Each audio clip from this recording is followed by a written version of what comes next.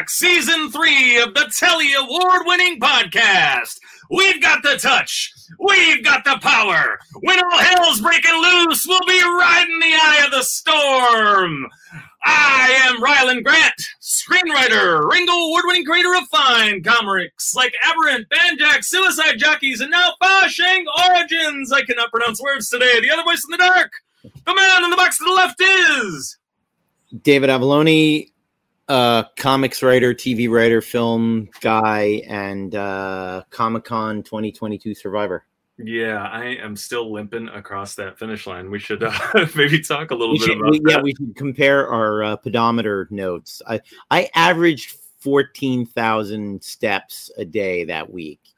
And the Monday and Tuesday of that week, I barely stood up. So the Wednesday through Sunday, I was probably knocking out a solid 20,000 steps a day. Yeah, I mean, I put a Facebook post on. I did 58,000 steps in 2.5 days. That's why I was thinking about it.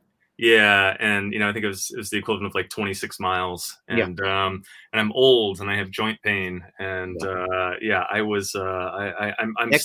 basically crashed for 2 days. I mean, this is the first day that I've been able to actually carry on a conversation with people. So yeah, next con, I am going to do everything in my power to be in a hotel on the correct side of the train tracks. As much as I love saving money, I just never want to cross Front Street or whatever the hell that's called ever again. It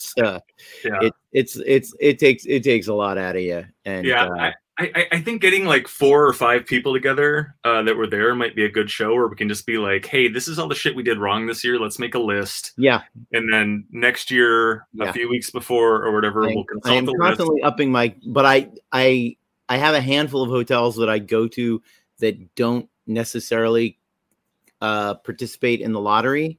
Yeah. This year, I always look the week after Comic-Con for a new hotel room. Yeah. This year, only one of them was available for that week, and it is this Fleabag I stayed at once in Old Town, probably 1.5 miles, 2 miles from the convention center. Wow. I believe it was asking for $6,000 for the 5 days. Yeah, well, I mean, the hotels are nice for obvious reasons, but like there are so many unoccupied high rises in San Diego. Yeah, and so the Airbnb game is I haven't looked into that, which may be good. Yeah, so me and a few friends of the show, David Pepos, Carla Nappi, and Steve Prince, we crashed there, so that was good. I mean, it was amazing how many people I saw, but how many people I didn't see or didn't get to connect with. I mean, like friend of the show, John Lehman, I was literally 5 feet away from him probably 7 times at the con, and we never said hello to each other. It ends up being this thing where, you get home and you got to send these people a Facebook message being like, hey, man, sorry I missed you. Yeah. I know we were in the same room 15 times, but, it didn't work out. It definitely happens. Do you have anything to plug before we introduce our guest? I am pretty much good. Go to the Immortal Studios website, immortal/studios.com, and check out Fashing Origins. There has been a big announcement since, our last show, 2 shows ago. Whenever we were live, Dynamite Comics, your publisher, has just picked up the entire Immortal Studios line. So headlining that is Fashing Origins, and so you and I are label mates now. I'm very excited. Yes, that's good stuff, and I think it was a very smart move on Nikki's part at Dynamite. And I don't have anything dropping. August 10th, I've heard, is when Elvira in Horrorland #3 will drop. But let us get to our guest. Please welcome Ray Chou. Yeah. Hello. Hey, everybody. Hey, guys. Howdy. Tell the kids a little bit about yourself. Cool. Yeah. So my name is Ray Chou. I am one of the founders and partners of Mythopia. We are a purveyor of original worlds through comics and games. I have a Kickstarter running for Skies of Fire, the collected edition, which is our first ever comic series that we launched in 2014. And I also write Glow. I publish games like The Wild Sea, tabletop RPGs, and just a general all-around nerd, entrepreneur, creator, artist, do-it-all, jack-of-all-trades type of creator. Nerd entrepreneur is a great I'm a big believer in portmanteau, so I'm going to go with nerdpreneur. Nerdpreneur? There's got to be a way to make that work. And the full series so far is 2 volumes. I'm looking at it, right? One is 160 pages. Second one is 192 pages. Is that right? Correct. And that comprises of 8 issues that we published between the years 2014 and 2021. And those 8 issues were the original series that we set out to publish back in 2014 when we launched our first Kickstarter, based off of an original screenplay my partner Vince and I wrote. That once we finished, we were 23, 24 years old and thought nobody's ever going to buy this screenplay that's millions, hundreds of millions of dollars. I was going to say that is an expensive looking screenplay. Holy shit! The art, I have to say, the art is stunning. If you go to the Kickstarter and take a look at it, the art is amazing, and that is an expensive script. Yeah, it was an expensive comic too, but definitely slightly less expensive than a feature film. So that's the route we just decided to take, and 8 years later, we're still standing. So I didn't know it was a film first. You are an NYU guy, no? Yes, I graduated the NYU Tisch School of the Arts undergrad in film and television in 2010. Nice, yeah. I used to do summers there. It was amazing. Getting to live. I believe I was at 5th Avenue and 10th Street, and I think I was paying about $600 a month to live in this building, get all my meals paid for. I was directly across the street from Ethan Hawke and Uma Thurman and Betsy Johnson. I would see Janine Garofalo at the coffee shop down the street. It was it was definitely a way to do New York when you were young, and not a way anyone could do it now, obviously, but great experience. But what were we gonna say? Yeah, the best of times, the worst of times. Being young in New York, but the best time is before your dreams are crushed, right? Because that city has that effect on people. Oh, yeah. So the first couple of years are always really great, where you're like, yeah, I'm living life. I'm in the Big Apple, the big city, and then you just kind of get a little cynical, and then it kind of like bleeds into you, and then one of the best New York versus LA things I've ever heard, and I think it's true, and I don't think there's a positive or negative to these things. I just think they're true. New York has a personality, and you either grow into that personality or you leave. I would say LA is like liquor. Whatever personality you got buried deep inside of you, it's going to come right out. And for some people that personality is douchebag, but not necessarily for everyone. But did you move here right after NYU? No, I actually was born and raised here. So okay. I was born in Pasadena, and I was raised in Arcadia, where I currently reside. So it was a bit of a homecoming. And sort of to add on to that, I definitely found myself really cynical after living in New York for a couple of years for school and afterwards. And when I came back, actually, I didn't want to come back. I kind of was forced back because I just had no job prospects. I was like young, starving, broke, and I was doing PA work for like $75 a day, moving trucks and doing all sorts of odd bits and ends to just try to scrape by. And eventually I just the city kind of spit me out.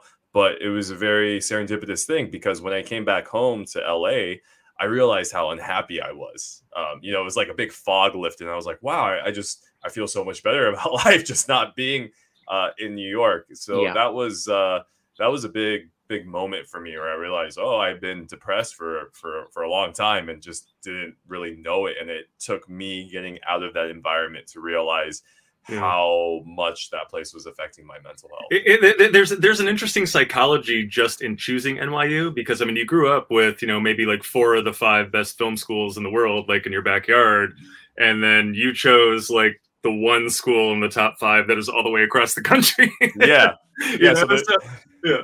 ahead. There's a funny story behind that too. So it was kind of one of those destiny things. Like when I was like, a punk ass 13, 14-year-old, I was a bad student. I was just like, one of those lazy nerds. And but I always said to my parents and to myself, like, I want to go to NYU one day. And they took me to the East Coast to visit, to see some sites. And one of the places we went was New York, and I took a tour of NYU. And I remember when I took the tour, I was like, this place sucks. Like, why would I ever want to go to school there, right?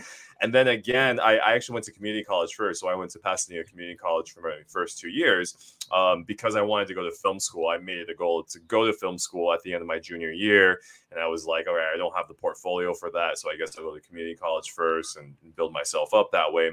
And again, when I went in my freshman year to visit some friends, I thought the same thing. I was like, this school kind of sucks. Like, why would I want to go? But I had already applied that year because you're allowed to apply as a transfer as a freshman. And I got rejected within 4 weeks of sending my application. Like 4 weeks. Like I was amazed, I was like, wow, this is that was not fast at all. And I think it was still a paper application back then, right? Where I had to actually post it. So I was deeply cut by that. And my second application my sophomore year transferring again, I did my NYU application last. I did my UCLA film school one first because I really wanted to get in there. I tried so hard on that.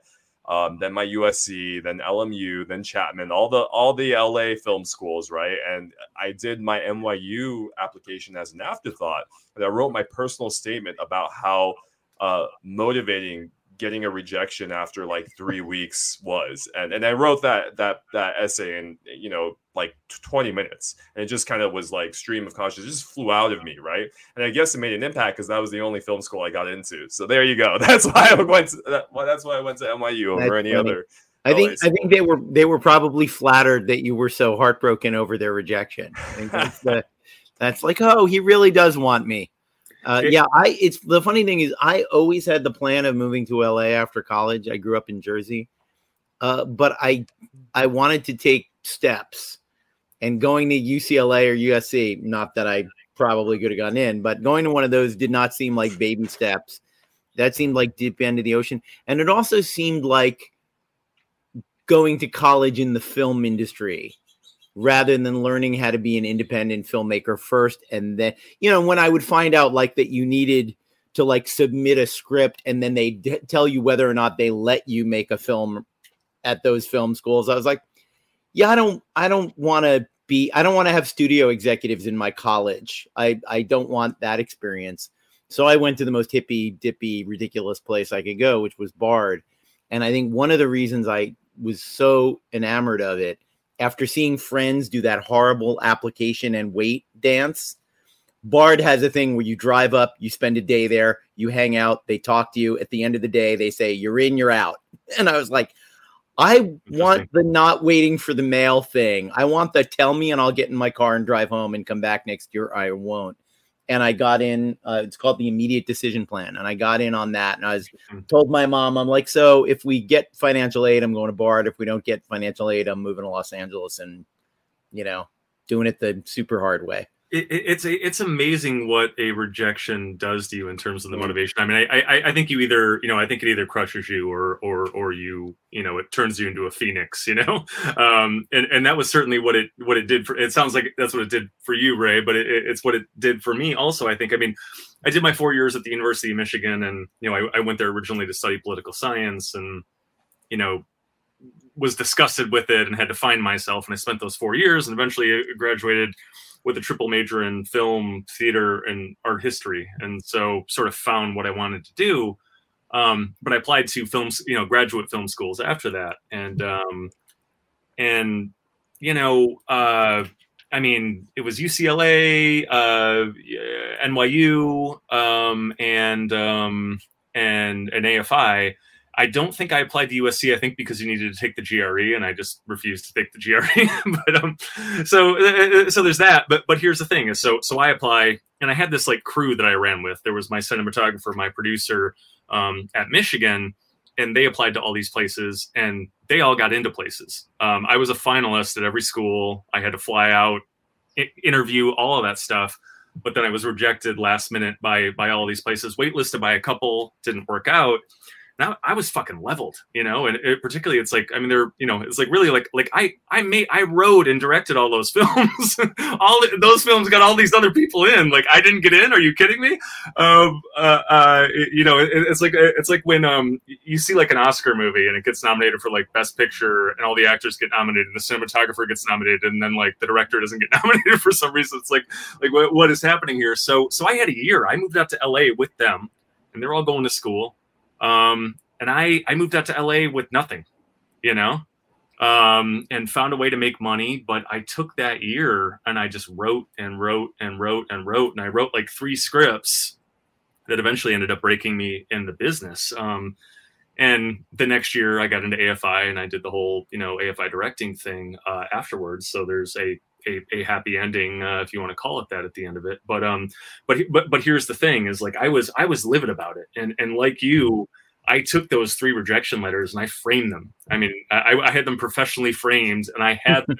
I had my writing desk or whatever, and those letters for years were sitting, staring me right in the face at my writing desk, and I would just look up, and it pissed me off. And you know, you want to quit early. You look up, you see those letters. It stokes the flames a little bit, and that was a really important thing. And you know, I mean, at some point, I don't know, I think we moved out of our apartment into our house, and the letters never made it back up. But it was really important. If I didn't have that rejection to kind of piss me off and kind of propel me to the next thing, I wouldn't have had it. If I wouldn't have had that year off to write these 3 scripts that, I mean, one of those scripts won the final draft big break competition. They got me my first agent at CAA. They got me my first job writing for Penelope Cruz and all of these things. And then I had a career. If I had gotten into film school right off the bat, who knows where the hell I'd be, you know? And I just don't. Yeah. I don't know. It builds character, rejection. Yeah. You know. And you never, you know, and that's the thing, you never ever know. One of my first jobs in LA was at a post-production facility for Warner Brothers. It was started as Lorimar, then Warner Brothers bought them, and it was a career path of sorts. It wasn't a career path to anything I particularly wanted to do. But my immediate supervisor kind of screwed me over, and then it's hard to describe, but he let me accidentally find out that he had screwed me over. And at his farewell party, because we both quit around the same time, he was like, "This isn't for you, man. You're not a post-production executive. You're not a post-production supervisor. That is not a good use of your time." Literally, they had given me a promotion with a shitty raise, and he sent me into his office to get a tape off his desk. And under the tape was a memo he had written about how they had screwed me out of $300 on my raise. And it was his way of going, "You won't be happy doing this." Yeah. Because this is what even your friends are going to be forced to do to you in the corporate world of studio filmmaking. So get out and do something else. And it was a weird, you know, it's one of those weird, like a mentor kicking you in the teeth to teach you something. Yeah. About you're not cut out for this. Go make independent films, you know. But at the time, it did not strike me that way. Are we talking about like bad Hollywood jobs now? We're moving on from film. Yeah. Fire away. Any bad Hollywood job story you want. Me and Rylan have a million of them. Yeah. So after moving back to LA, I worked for this god awful man named Emilio Ferrari. And he had an office on Sunset called Entertainment 7. And he was one of those, you know, fake Hollywood cats, right? First of all, this guy's Indian. Straight up, he's Indian, but he's pretending to be Italian, right? Like, it's just the most bizarre people in Hollywood. But he has his office, and, you know, he's trying to get a bunch of stuff off the ground. And what he really did was movie rights, right? So he sold, you know, like C-level sci-fi movies to Thailand for like $30,000, right? He acquired the rights, and he would do the foreign rights on stuff, and so he made a good living doing that stuff, going to film markets. But of course, he, like everybody else, was trying to be a big time Hollywood producer, and I was a, you know, recent grad during, like, you know, bad recession time, like just scraping on by, trying to get a foothold on anything.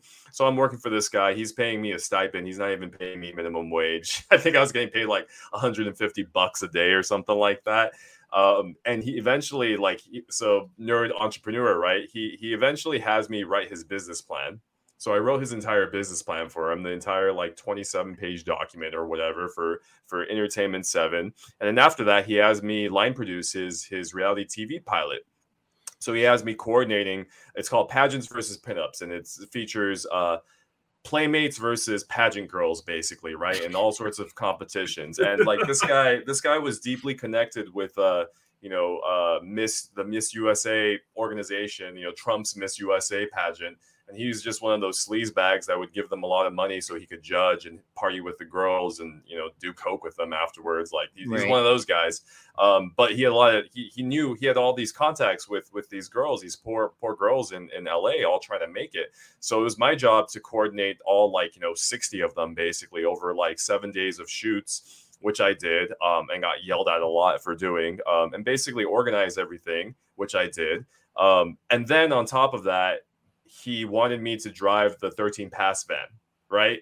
And so I was busting my ass producing this pilot for him, and I'm waking up at 4:30 in the morning to drive his 13 Pass van so I can do transportation for all of these people.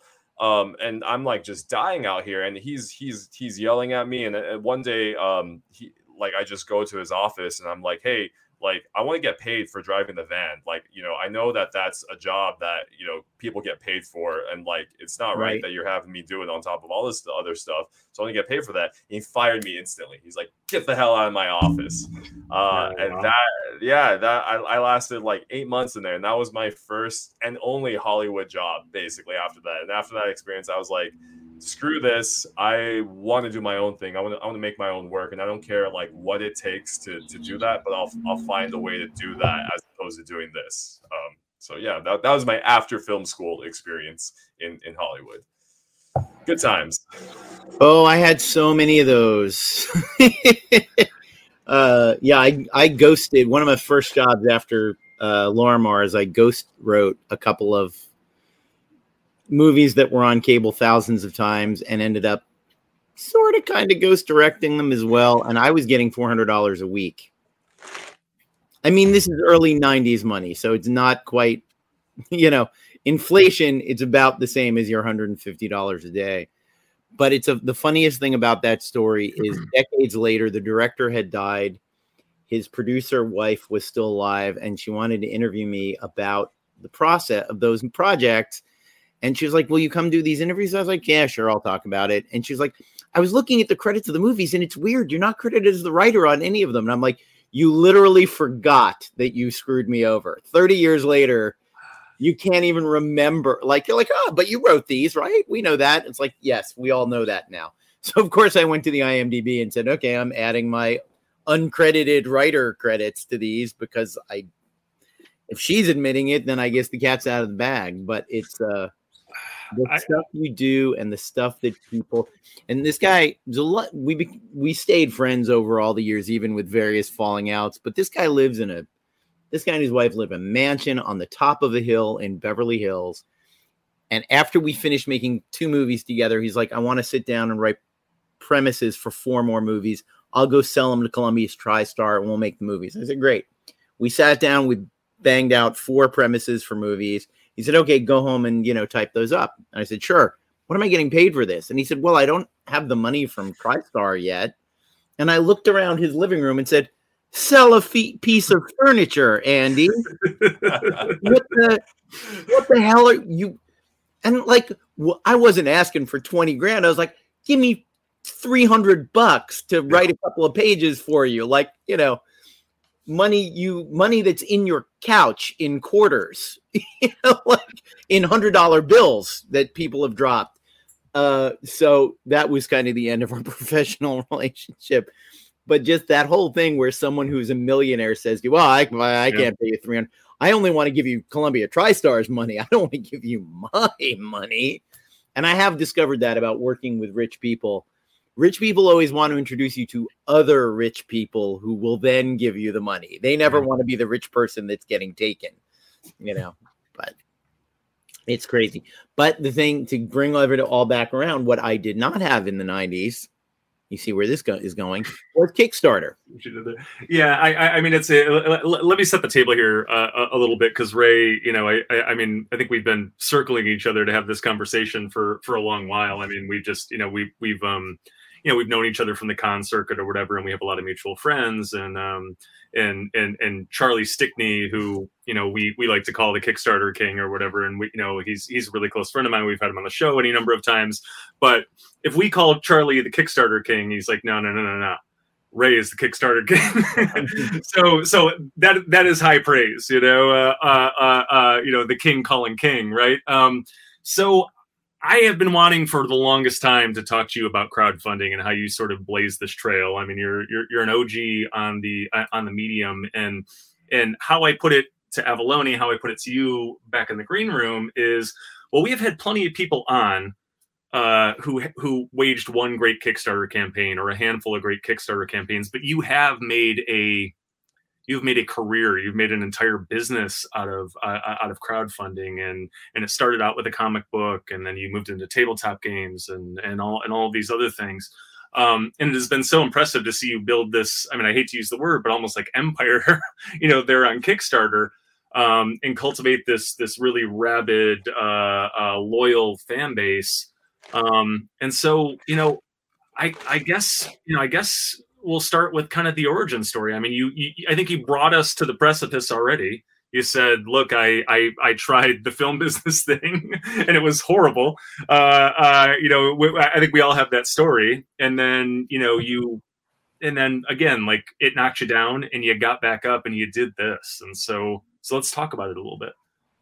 Yeah. So after that horrible experience, working for that wannabe producer, I took a little bit of time for myself. I went back to Taiwan for about a year. I just sort of did some studying out there, studied Chinese, my family's out there. And so, I was getting in touch with my roots, and I did a lot of writing then, and, a lot of soul searching, kind of figuring out like, okay, what do I want to do? Like, I'm a 20, whatever film school graduate. The economy is crap right now. This was like circa 2011. I just got fired from my first job out of college, and like, what do I really want to do, and what is my path forward? And so I was really good at two things in film school. In terms of being on set, I was a producer, right? So, I produced films, I budgeted, I scheduled, I did all of that.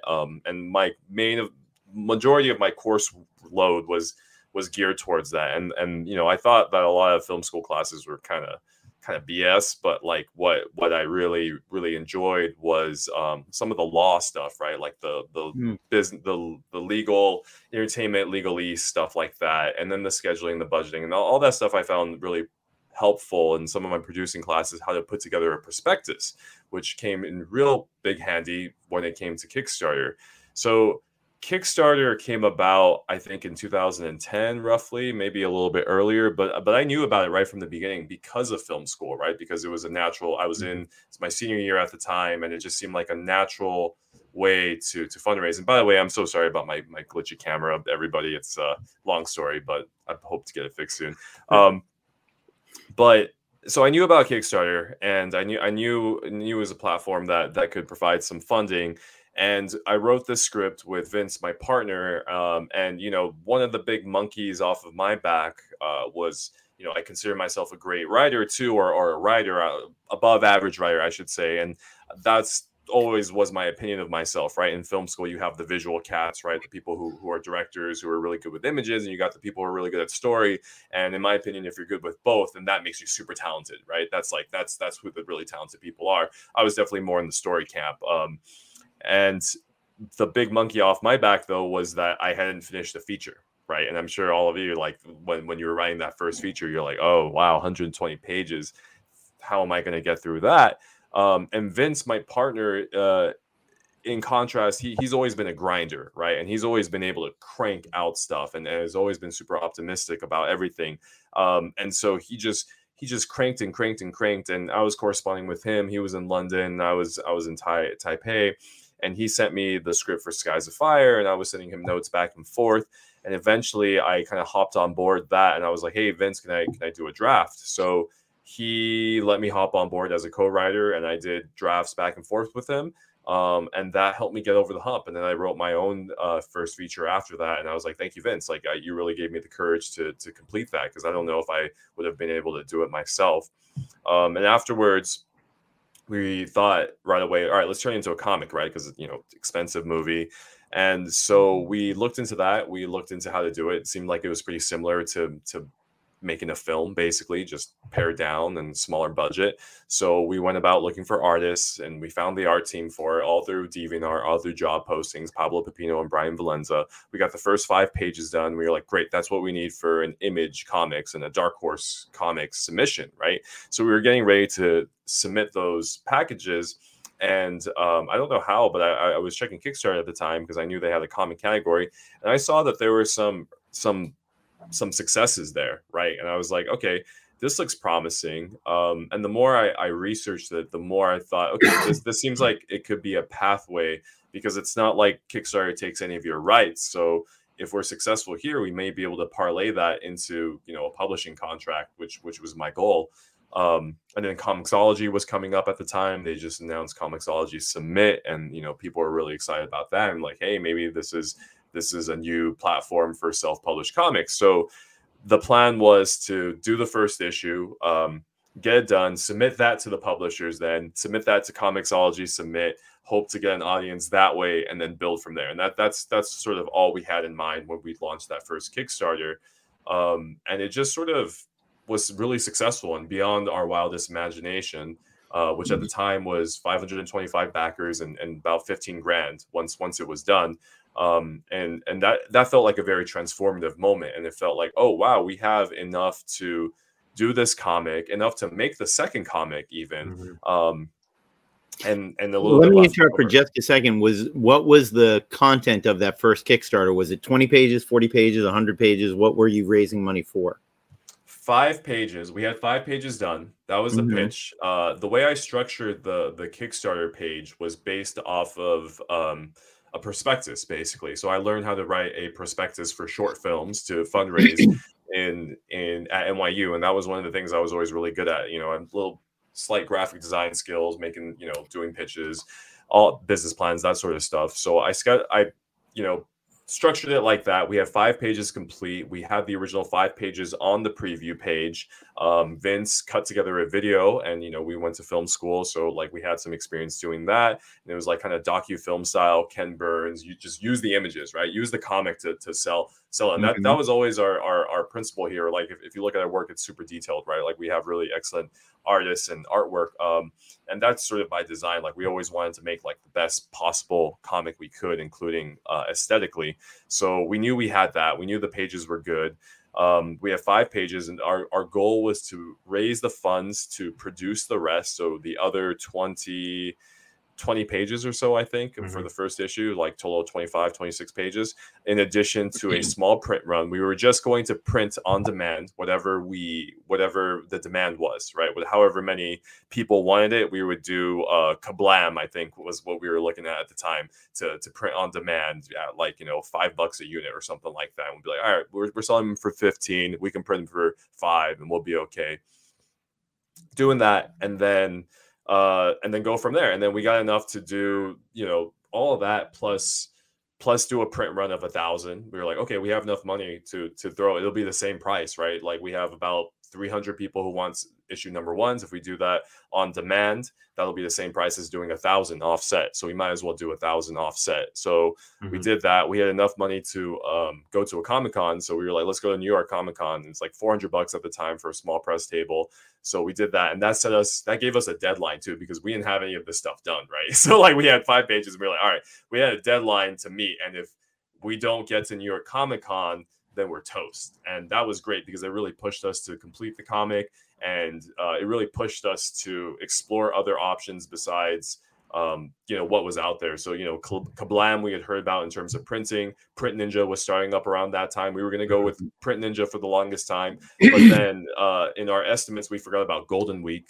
at the time, so it ended up being like a 3-month turnaround as opposed to a 1-month turnaround that we thought. So we were like, wait, that's not going to line up. Like your Comic-Con, we're not going to get the books in time.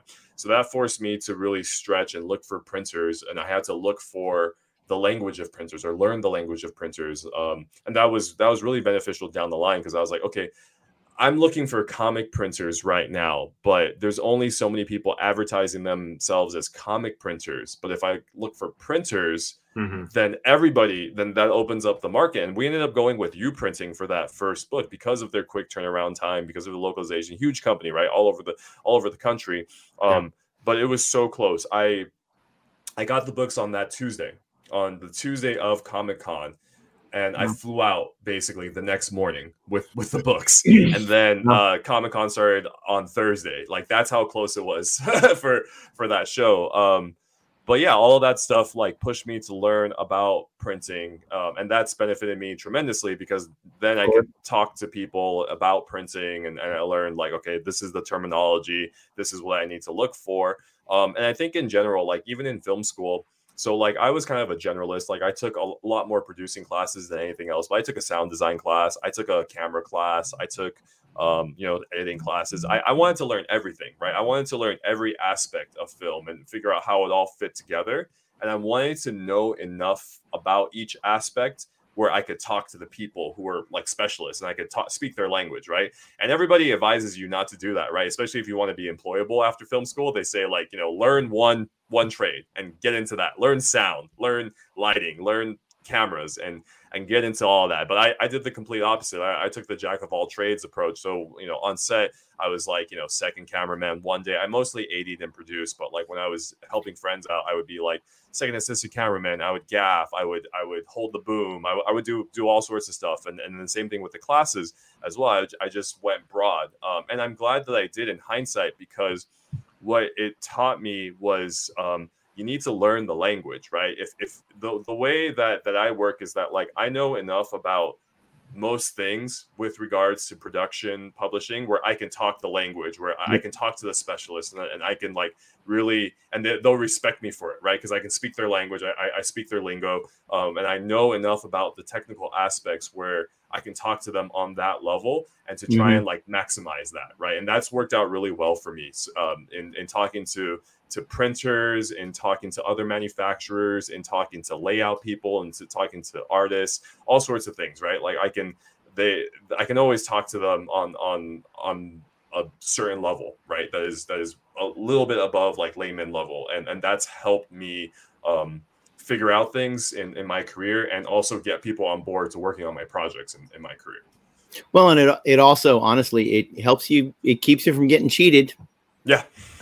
If you don't know, I took the same approach you did, not in film school, but in career. If you ever get bored, go look at my IMDb page. I'm in almost every category. I have at least one. I have sound mixing credits. I have AD credits. I remember once when I was an AD, gaffer came up to me and said, it's going to take us 4 hours to hang these lights. And I said, it's going to take you 90 minutes. And 2 hours from now, you're going to come to me and want a pat on the back for doing it faster than your original estimate. And can we just jump to the part where you do it in 90 minutes and don't lie to me about how long this shit takes? Because I was a lighting guy for years, and I'm looking at the equipment, I'm looking at the room. The estimate is 2 hours, not 4 hours. And, it's good. That's an obnoxious example, but it's just good to know how things work. The number of directors who get out of film school having learned nothing about talking to an actor.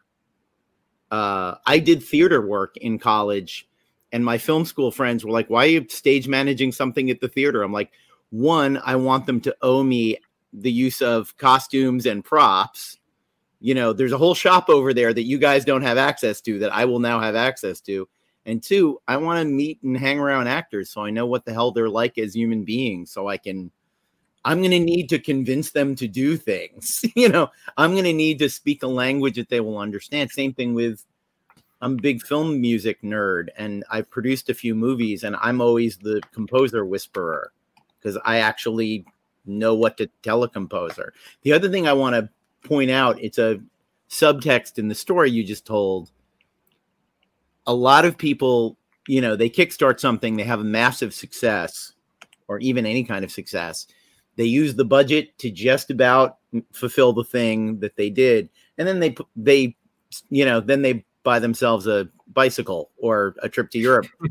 And, on my Kickstarters and clearly on yours, you said, oh, we have extra money. Let's go to New York Comic-Con. Let's feed the project. I'm on my third. We haven't yet done the third Kickstarter on the Drawing Blood project I have with Eastman, but we've done two Kickstarters for over $100,000.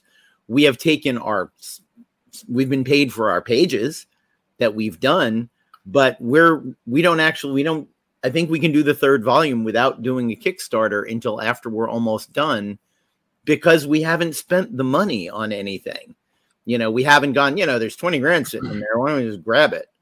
And a lot of people do that, and keeping, being a good gambler and going, you know what, let it ride, keep the money on the table towards the next thing, towards the next gamble we're going to take, is a huge thing that a lot of people don't do. There's that I won the lottery feeling where they're like, hey, there's 25 grand left over from this thing.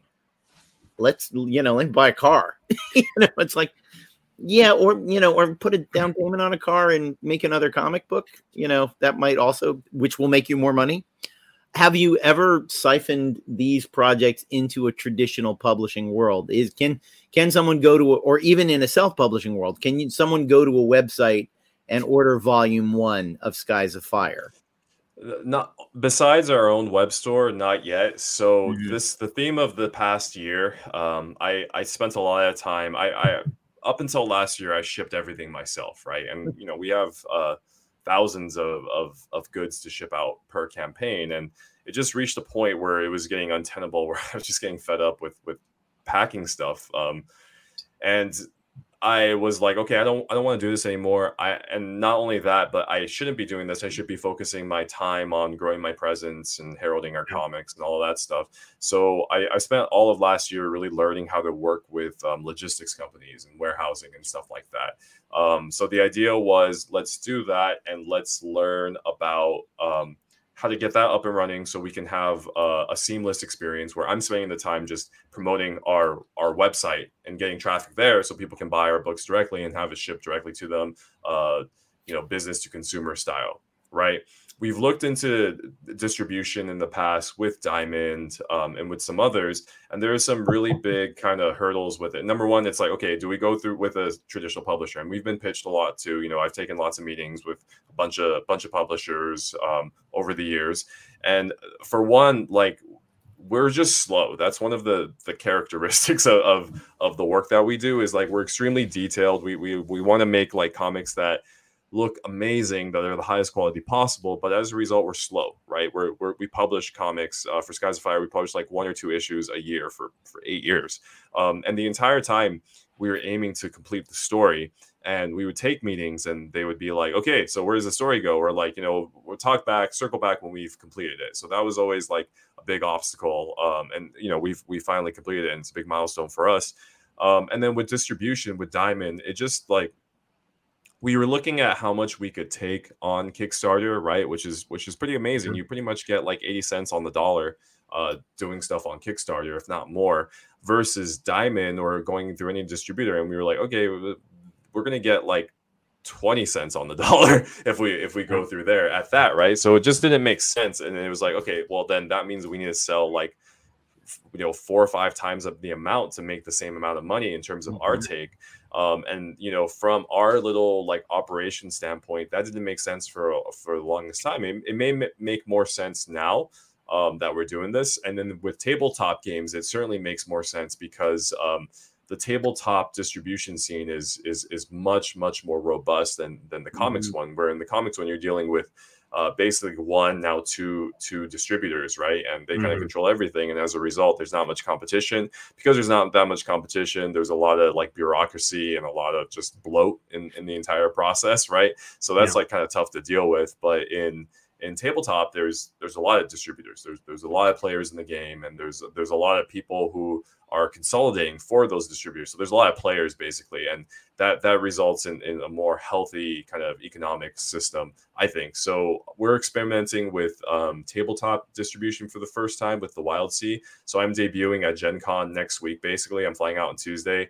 We're hoping to have a big show there, but we've signed with a distributor called Solidarity Fun Again Games, and they are going to be bringing our books to the distributors, who are then going to be bringing it to retail.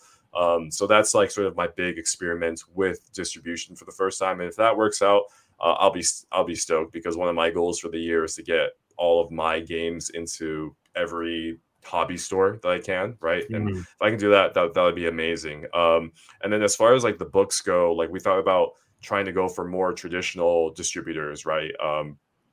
But in order to reach that threshold, you need about 5 titles, right? You need about 5 books, not comics, like not floppies, but actual books. And we're getting there, but it has been a process in getting there. So that might be something we explore in the future. A lot of it is also like bandwidth. Like a big theme for me is like, I'm still creating, I'm still writing, but then I'm also like trying to scale the business. So I'm always like kind of tugged in either direction, and I'm like, are you going to be a creator or are you going to be a CEO? And there's only so much bandwidth, right? Yeah, that's interesting. So I mean, so where you're thinking it is like, I mean, because here was my question from moment one is like, what, if you were just going to take Skies of Fire to a publisher and be part of their line in the whole 9 yards, what in God's name can they offer you? Like I don't think it's much. I mean, all of these places, they have their own audience, and it's good to introduce to a new audience. But the deals are terrible. You're giving up rights. You're giving up all these things, and it's ultimately not worth it. It's almost like, you take you do your Action Lab book, so it buys you a little success on Kickstarter. That's really what it does. You don't need that.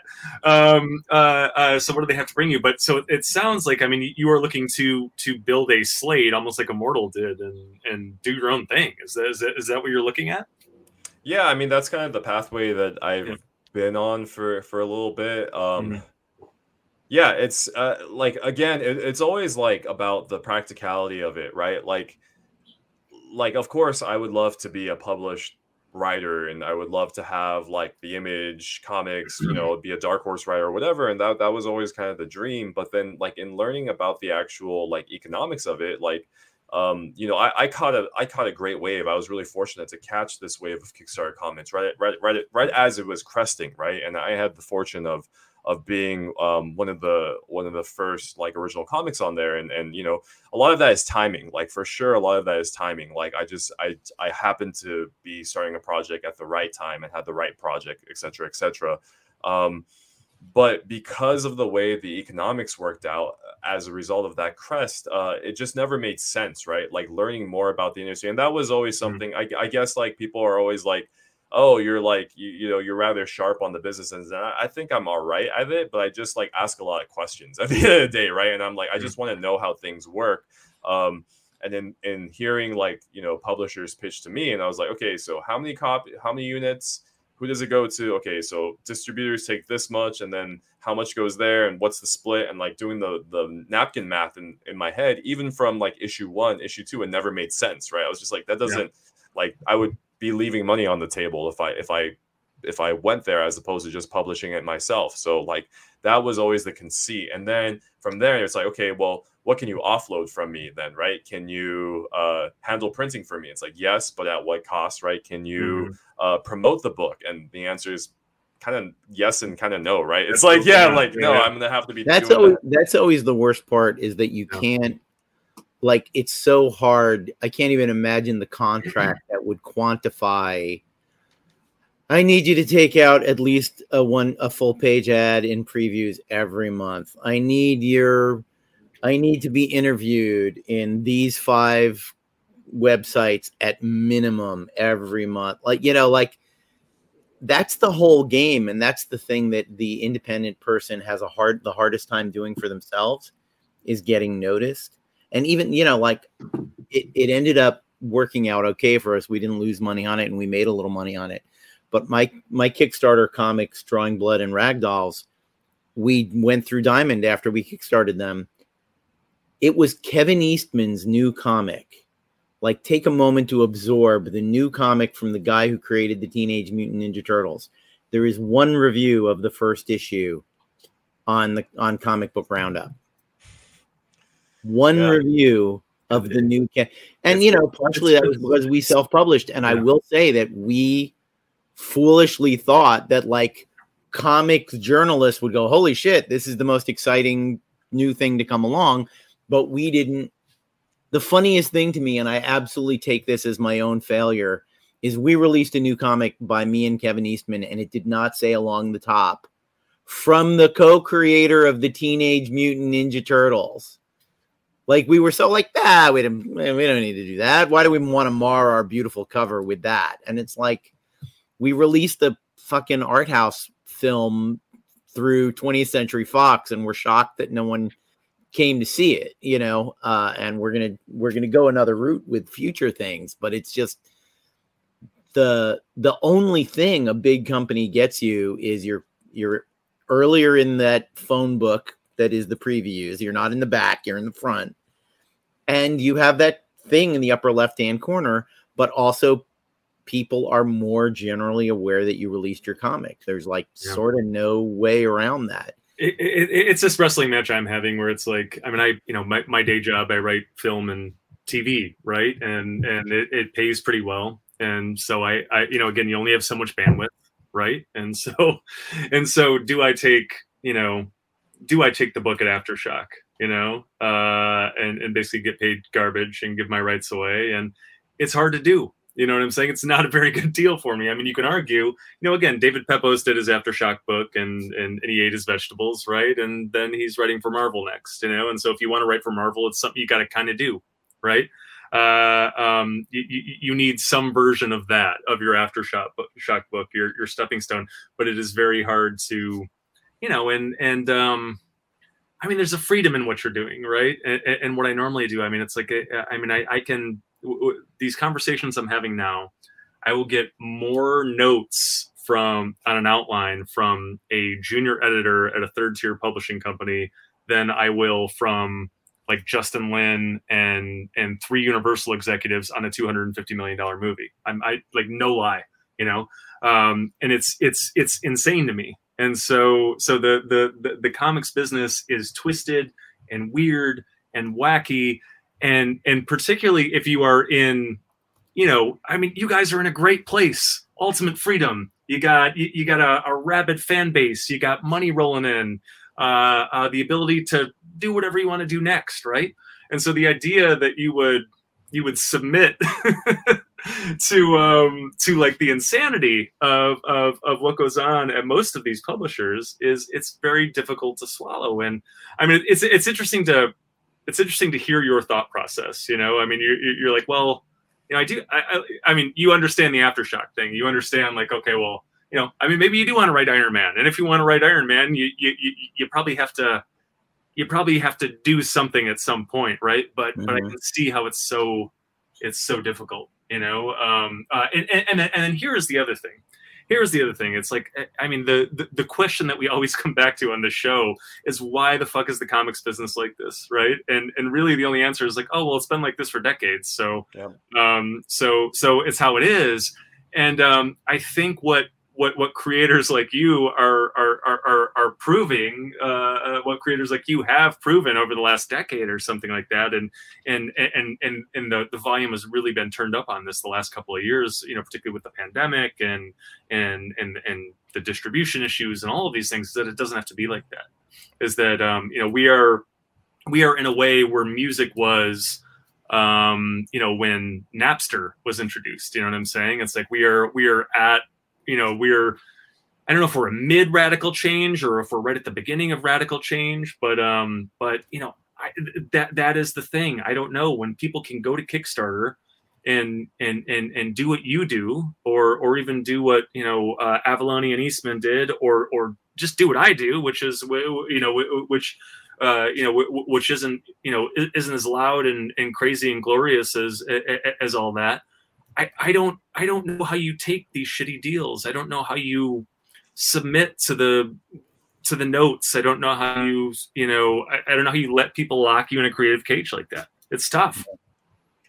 Yeah, I always view it like, I think we're still in the post-apocalyptic phase of comics, right? Like we got nuked in the 90s. Like we straight up got nuked, right? Yeah. Like if you look, I mean, like Jim Lee, those cats, like they were making hundreds of thousands of dollars per like issue, right? Like the money was good, and like the numbers are astounding, right? I always point to like, what the single best comic was like selling issue wise in like 1994, like Amazing Spider-Man, right? With like Todd McFarlane selling like millions of copies, or like 800,000 copies a month. And now like the top comic is selling like 100,000 a month, Yeah. right? Like there's that happened, and that Yeah. happened, and the industry hasn't recovered from it yet.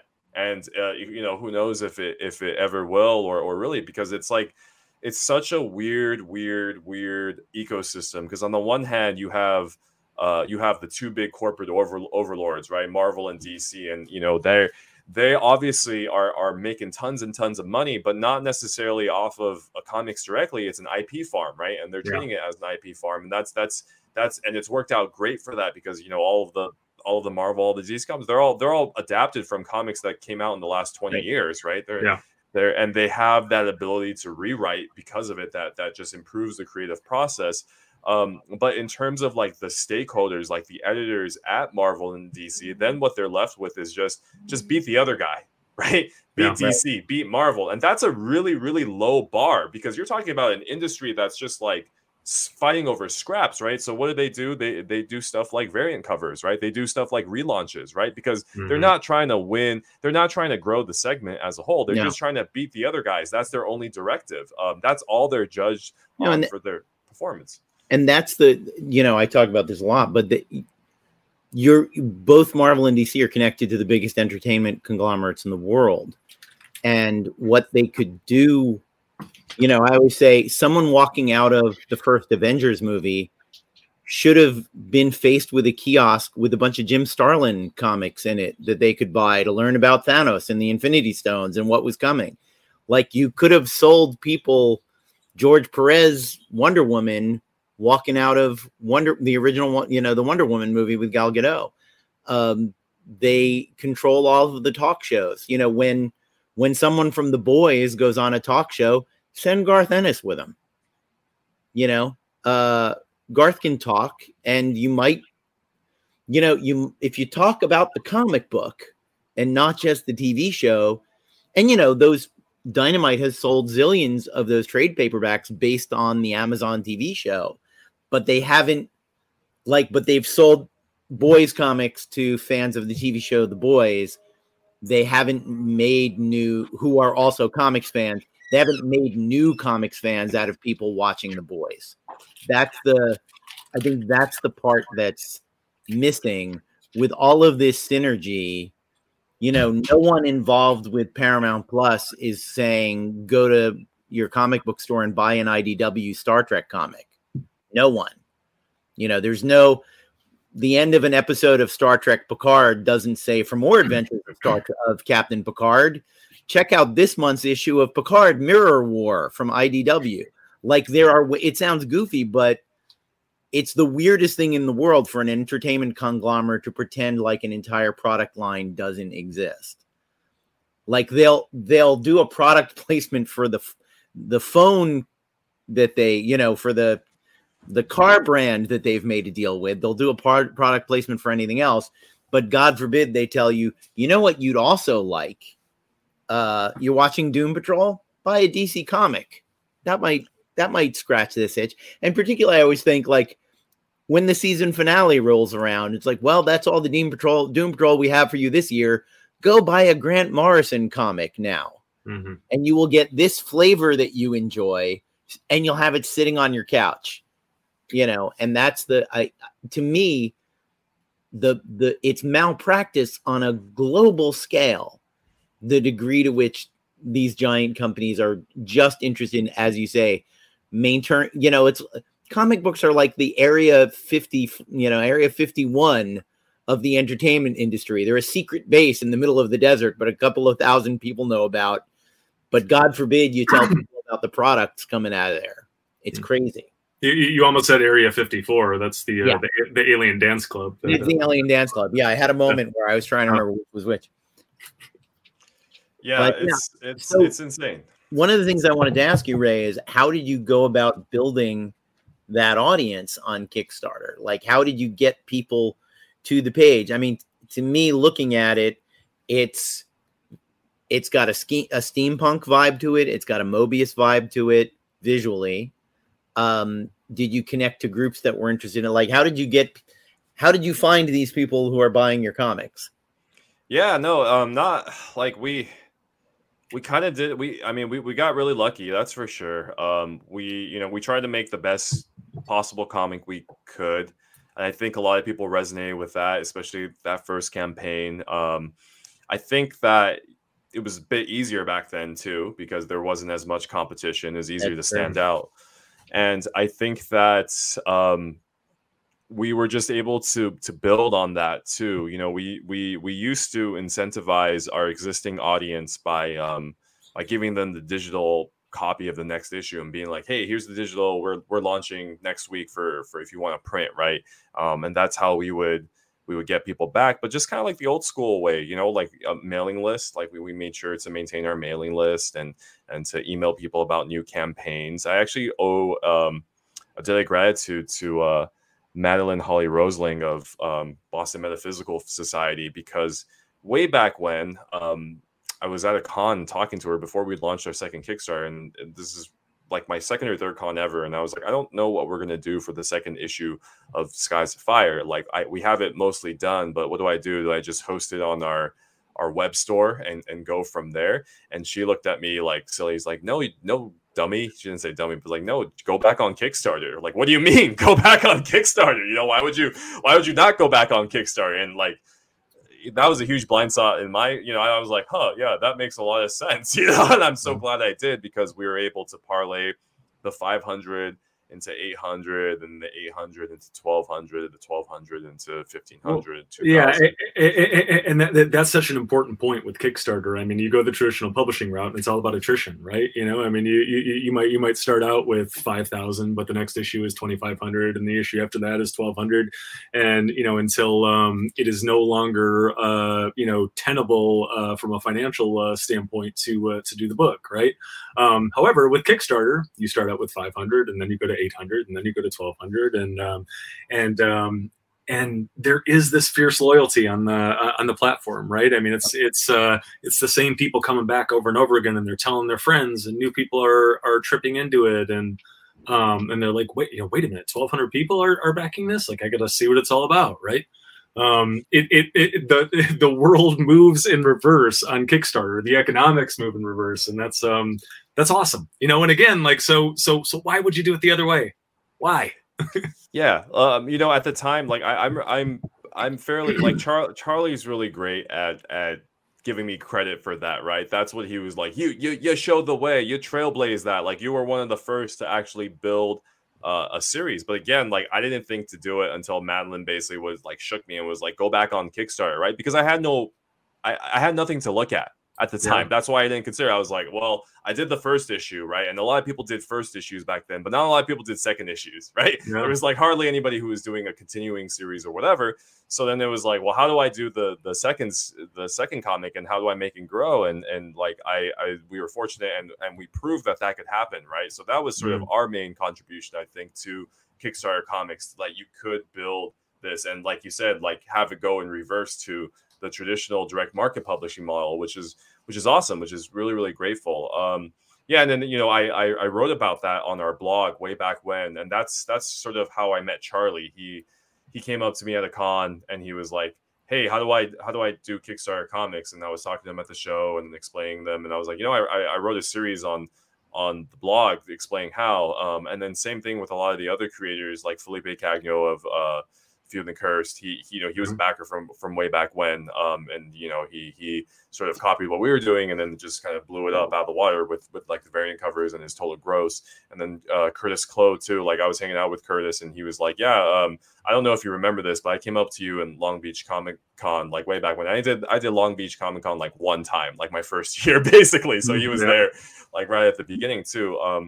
So I'm really grateful. And to your point about like, why would you sell the rights? A lot of these deals that these Kickstarter creators are going, my peers, they're getting, like Curtis, his deal with Dark Horse, like, they're publishing the softcover trade paperbacks, which is great, because that gets them access to all of their distribution, right? And I'm sure it's only going to be a matter of time before he starts writing for Marvel or DC or whoever.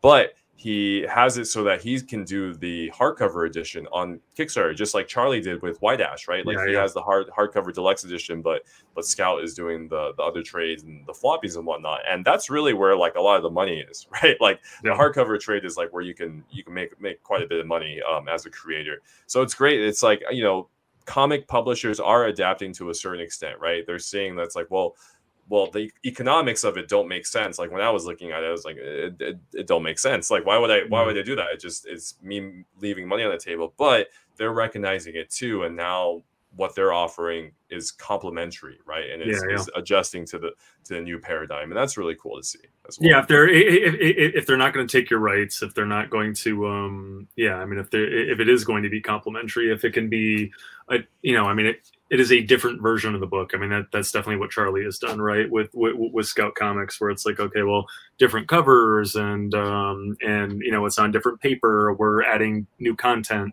It's packaged differently. It's it becomes the new DVD with director's commentary or whatever. You know what I'm saying?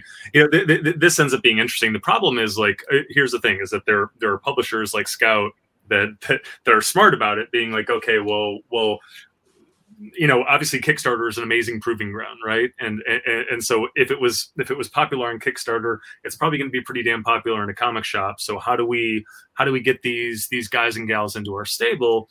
Well, you have to be able to offer them something, right? Or at least not be detrimental to, you know, the what they've already built, right? And that's what Scout has done. Scout has come in and they are a partner. They're an augmenter rather than give us all your rights. Because here's the thing: is, you know, my friend David Pepos, I was talking with him at Comic-Con, and he's got this comic BOZ, which has been a huge success on Kickstarter, and it's a great book, and there are a lot of people that are after it. And the deals that he's looking at are pretty fucking piss poor, you know, and just over and over again. I can't count the number of times that Peppo said over the weekend, "Why would I take that? Why would I take that?" You know, and he's kind of waiting for he's smart. He's being smart. He's waiting for the right, the right fit. And obviously you guys have done that, because it's been since 2011 or whatever. And you guys haven't taken the deal. And I'm sure every month somebody comes with a new deal. It's just, people, sometimes people aren't that patient, you know? No, and one of the things that I discovered across working in every genre, that you'll be in a store with all of the other things that's always the thing that they offer you, because it's your ego and it's where you get screwed. When I was trying to place, motion pictures I had produced into a distribution pipeline, the minute it was a theatrical release, you weren't going to make a dime off it. I produced a record. The deal with the record company was like, yeah, you get 50% of all royalties if it's digital only. You'll get 17% if it's in record stores. And I said, first, what's a record store? I'm old enough to remember them, but this was 2009. I was like, you're selling me a product that does not exist. And they would only give 17 even on the digital if you took the record store deal. And I said, I guess we're not going to be in record stores. I will take my 50%, please. They still never paid me a royalty, by the way. Luckily, I have those rights back now. But it's the same, and it's the same thing with comic books. You want to be in the store. You want to be in the store with all of the pretty things. And that doesn't mean you're going to get treated well. And that doesn't, you might not get ordered, and you're signing away all sorts of rights you don't want to sign. I mean, I will not name any names, but I just tried to make a deal with a comic book company for a creator-owned thing, and they seemed a little outraged that we read the contract and had questions. Mm-hmm. It was almost like, well, no one asks. It's like, really? I kind of feel like, and what we were asking for wasn't uncommon or unusual or anything, but they seemed like genuine, like, oh, I'm sorry, you're supposed to just sign this thing and get it back to us. We don't want any back and forth about the terms, and I'm like, I don't know what universe you live in, but I'm not 18 and drawing this stuff in my basement. I actually am an adult and a serious business person. So yeah, the lawyer's going to read it. Sorry. Comic companies are really bad about it. They do not expect any, any volley, any give and take on any of it. I mean, in the entertainment business, it's common. I don't think I've signed a contract in the film business that didn't have 20 back and forths with with lawyers. But it is that thing of like, isn't this the job of your dreams? How dare you? Yeah, right. There's so many people that will sign the shitty contract without. That's what I mean. Yeah, without looking, that it ends up not being worth their time. And I've seen a lot of people, their good situations, their good deals killed because again, their lawyer had a few comments. It's rough, and it's another reason why kind of wading into these waters sucks. Why it's very tough, because it is very hard to get a good and reasonable deal. Yeah. Well, I just checked, and I while we've been talking, Skies of Fire, I think made another $500. So that's good.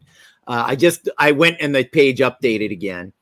You're at 200% success, a little over 200%, based on what you have. But why not keep going, folks? Go and pledge to Skies of Fire. It's a beautiful, beautiful book.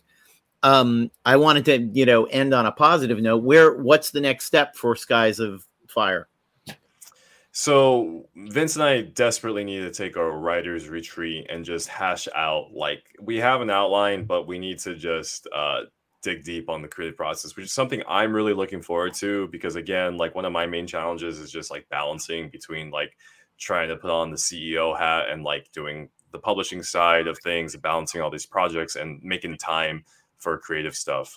So I'm hoping to take some time out early next year to do that, and hopefully come back with the sequel and start hashing that out for Skies of Fire.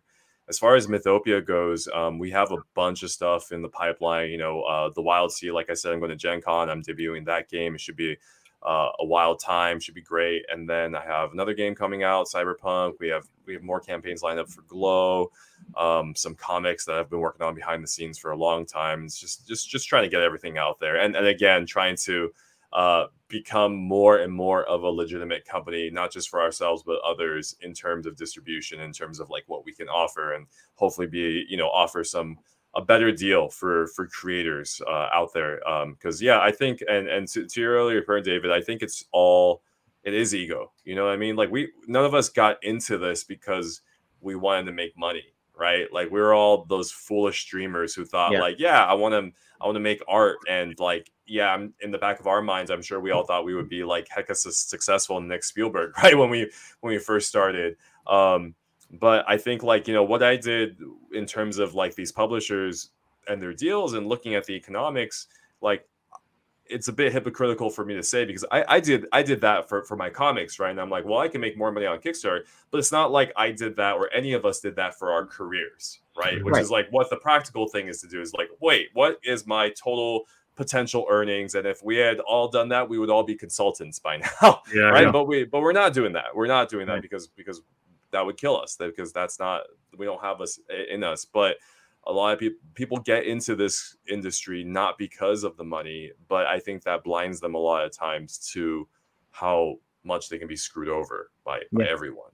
So no. And you wanted, like, I spent over 20 years as a professional film editor, and I learned a lot because that job is mostly fixing other people's storytelling mistakes and learning how to structure a narrative with it's a bunch of unmarked puzzle pieces that do not fit together and have not been cut to fit together, and you have to fire up the jigsaw and make it work. And that was very useful to me, but after years and years and years of doing it, I'm so burned out on other people's stories, and I'm very glad that I get to do my own now. And that's that I finally have a job that uses what I can really bring to the table instead of my ability to help you with what you brought to the table.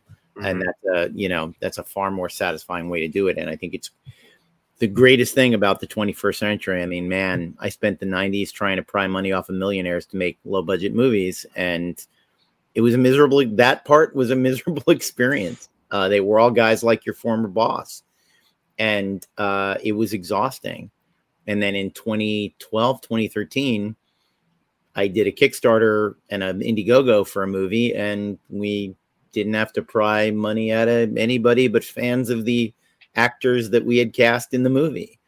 And that was such a better experience than having that. And that, you know, I think that and the what's the word? The streamlining of the materials, you know, the fact that my iPhone represents what would have been $1 million post-production facility in the 90s and actually can output higher quality video than a bay I was spending $700 an hour to sit in. That's some wild stuff. And we're all very lucky to be part of that revolution. One last thing we want to get from you. We don't have to, you know, spell it out here. We'll put it in the show notes, but that blog about how to do a successful comics Kickstarter is probably going to be very, very interesting to our listeners. Is that still in existence somewhere? Yeah, it is. It is. No, I think a lot of the information is still good. Like I said, I think Charlie, maybe a couple of others, but Charlie was like my best student. You know what I mean? Like he actually was like, yeah, he came up to me and he's like, I read it, and I'm doing it. And you know, now he's doing it. He's clearly very much doing it. It's funny the lineage of this stuff, because Charlie will fully admit that he, you know, sort of studied at your feet in terms of this stuff, and I most definitely studied at Charlie's feet. And the funny thing now is that there are people studying at my feet. You know, this stuff gets handed down. It is a gift that we can kind of give each other, and it's the beauty of the comics community is that we all lift each other up, we all help each other, we pass the knowledge down. So I learned from you through Charlie. So thank you very much for that. And I feel like I've been deputized. I feel like it is now my responsibility to. Oh, it totally is. When a creator comes to me and says, "Hey, how did you do that?" I have to say, well, you have to take the time and be like, well, you know, this is what I learned. You know. All elements of show business are Kafka-esque. It's always the castle. It's always where the hell's the front door. You show up, you're like, I swear they want me in there, but where the hell's the front door? And you do everything you can to find the door into the castle. And if you're inside the castle, it is absolutely your responsibility to open doors and go, over here, Joseph K. I got an open door for you. Come on in. Let me show you how this works. Let me show you what the doors that actually open and what the doors that are locked look like. And you know, if you're not doing that, you're failing at one of the most important parts of being a professional artist. You know, because there is no, you know, it's not the Dark Ages. We can't go, well, I take on apprentices in my shop and, you know, put on an apron and here's your hammer and I will show you how to art. And that's, there is no pipeline like that. There's only this. There's only your blog. You know, that's the door that people can find, as opposed to just sitting at home and going, I have no clue how to crack into this thing. So Skies of Fire currently going. Do you have any other Kickstarters coming up after that for games or anything? Yes, I think it's probably in September. Let's say it's always later, so it's always much later than what I always say. But we have one for Glow coming up, and that'll probably round out our year. And after that, I think I'll be at LA Comic Con. Charlie convinced me to booth there. He was like, "Oh, it's great." So I'll be boothing there, I think. And then we'll see what happens next year. How many Kickstarters are you doing a year, do you think? I'm trying to do 4. I don't think I can do more than 4. It's hard to fulfill anymore, right? Yeah. 1 a quarter. 1 a quarter is sounds about right for us. Maybe like 5 if it's a small thing, like Kickstarter has this thing called Zine Quest for really small RPGs, like smaller projects. You know, that could expand it. But yeah, about 4 a quarter, 4 a year, 1 a quarter. That's great. Interesting. And where can people find you on the internet, Ray? They can find me at our website, www.myth.works. They can also find me on Instagram and TikTok at Mythopians. That's at MYTHOPOEIANS. Well, we will put it in the show notes. So it's a mouthful, yeah. But people can click a link. And Ryland, where can the kids find you online? Speaking of mouthfuls, I am at Ryland Grant on all forms of social media. That is RYLENDGRANT. I always spell it because it's not a real name. My parents drunkenly arranged letters and saddled me with it, and now I have to spell it for you. But my fits of business, the Ringo Award-winning Aberrant, the 4-time Ringo nominated Banjax, and my tokusatsu joint, Suicide Jockeys, those can be found in fine comic shops everywhere and via Amazon. And I always want to say Comixology, but Comixology is no more, as we covered. My Kickstarter books, the Astral Projection thriller, The Jump, and the Fargo-esque crime drama, The Peacekeepers, can be found via my Backer Kit site right now. If you go to thejump2.backerkit.com, that's the jump one word and the number 2, thejump2.backerkit.com. You can find that stuff, as well as signed copies of all the other comic shop books, Rare Con variants. It's a one-stop Ryland Grant shop, so check that out. And if you missed the Fa Sheng Origins Kickstarter, you can go to immortal-studios.com and order that. And of course, look for in comic shops very soon via Dynamite. So bring us on home, Avalone. I can be found at davidavalonefreelance.com. That has the tendrils off to all of the other things I do. I always, I sometimes say that having a last name you got teased for in school is a very useful thing in the age of Google, because I am the first 9 pages of David Avallone's. Before you get to Lieutenant David Avallone, a retired military officer and a lawyer who seems like a very nice guy. But I'm very easy to find on the internet for that reason. I'm on all the social medias, including the TikTok, but I have not taken up twerking just yet. What else? I have Elvira, and we're in the middle of Elvira in Horrorland. Issue 3, which is the Alien parody issue, comes out on August 10th, as far as I know. Sometime after that will be issue 4, the Freddy Krueger issue, and issue 5, the David Cronenberg issue, which I'm writing right now, and it's a lot of fun. I also just finished writing 2 more tales for Savage Tales #2. Have no idea when they're going to drop that, but I saw the first 3 pages of a John Carter and Deja Thoris story I wrote, and they look friggin' gorgeous. So I recommend picking that up when it hits. Again, thank you so much for listening. Thank you so much for joining us, Ray, and we'll see you on the next exciting episode of The Writer's Block. See you soon, guys. If you're watching us on YouTube, be sure to smash that like button. If you're listening to us on Apple Podcasts or other fine purveyors of ear crack, please leave us a 5-star review. And wherever you're watching and or listening, subscribe. We'll see you back here next week for more madcap hijinks on The Writer's Block. For more information, visit pendantaudio.com. Thanks for listening.